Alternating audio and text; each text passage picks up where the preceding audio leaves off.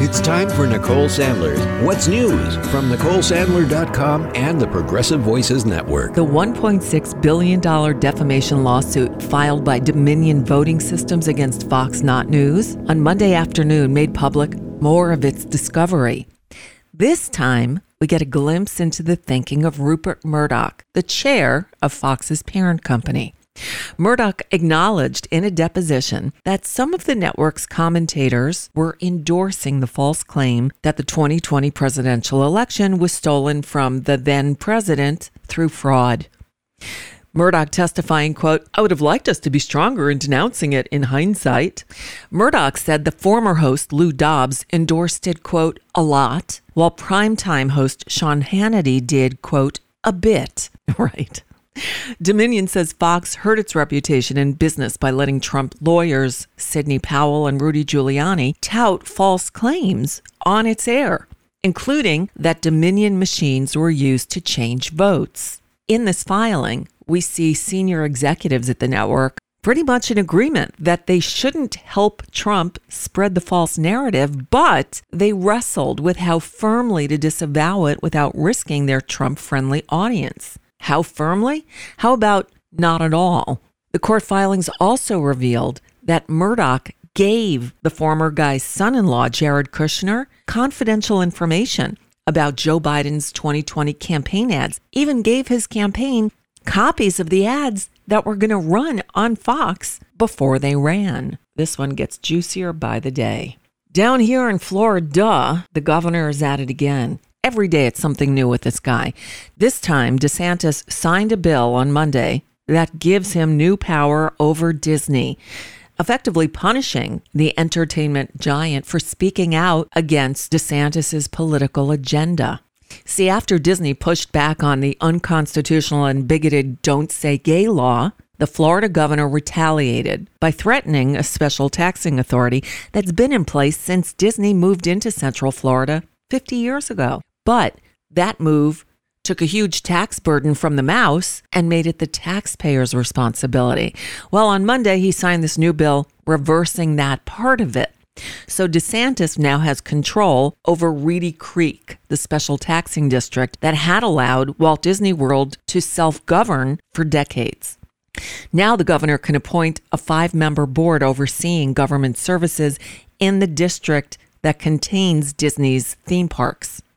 Again, this move against Disney comes about a year after the company spoke out against a bill, which DeSantis later signed into law, that restricts certain classroom instruction about sexual orientation and LGBTQ gender identity. Oh, and today DeSantis's book is released. Yeah, he wrote a book. The official title of it is The Courage to Be Free, and the subtitle, Florida's Blueprint for America's Revival. Are you kidding me? How about the gall, arrogance, and hostility to be fascist? That's more accurate.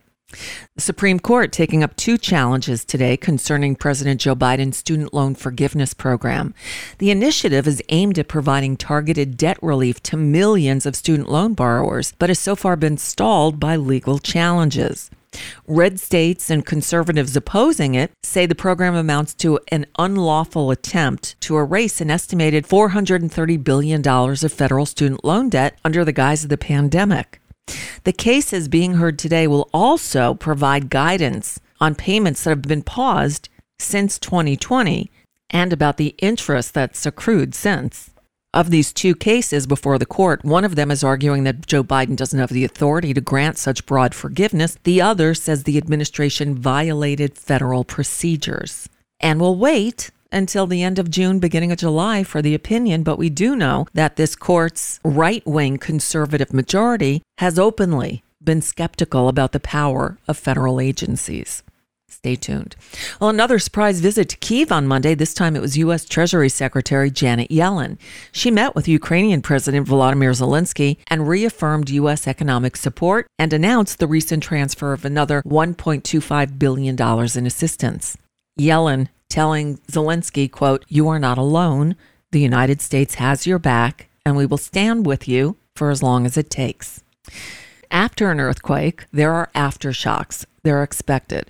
Sometimes those aftershocks are actually new quakes. And that's what happened again in Turkey yesterday, 3 weeks after that catastrophic tremor devastated the region. A magnitude 5.6 earthquake shook southern Turkey, causing some already damaged buildings to collapse, killing at least one more person.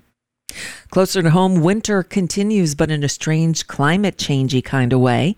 Nearly 50 million people across the Northeast are under winter weather alerts Tuesday as a storm that brought tornadoes and damaging winds to the central U.S. now moves into the region. Boston and New York City are on track for their biggest snow events of what's turned out to be an unusually warm winter for them. They're expecting 4 to 6 inches of snow and ice in New York City. Boston expecting up to 4 inches of snow through tonight. It's hard to believe, but some Northeast residents are getting their first taste of snow for the season. And while that's happening, yet another storm system is hitting the West Coast with more snow, high winds, blizzard conditions, and unusually cold temperatures. And Wednesday marks the beginning of March.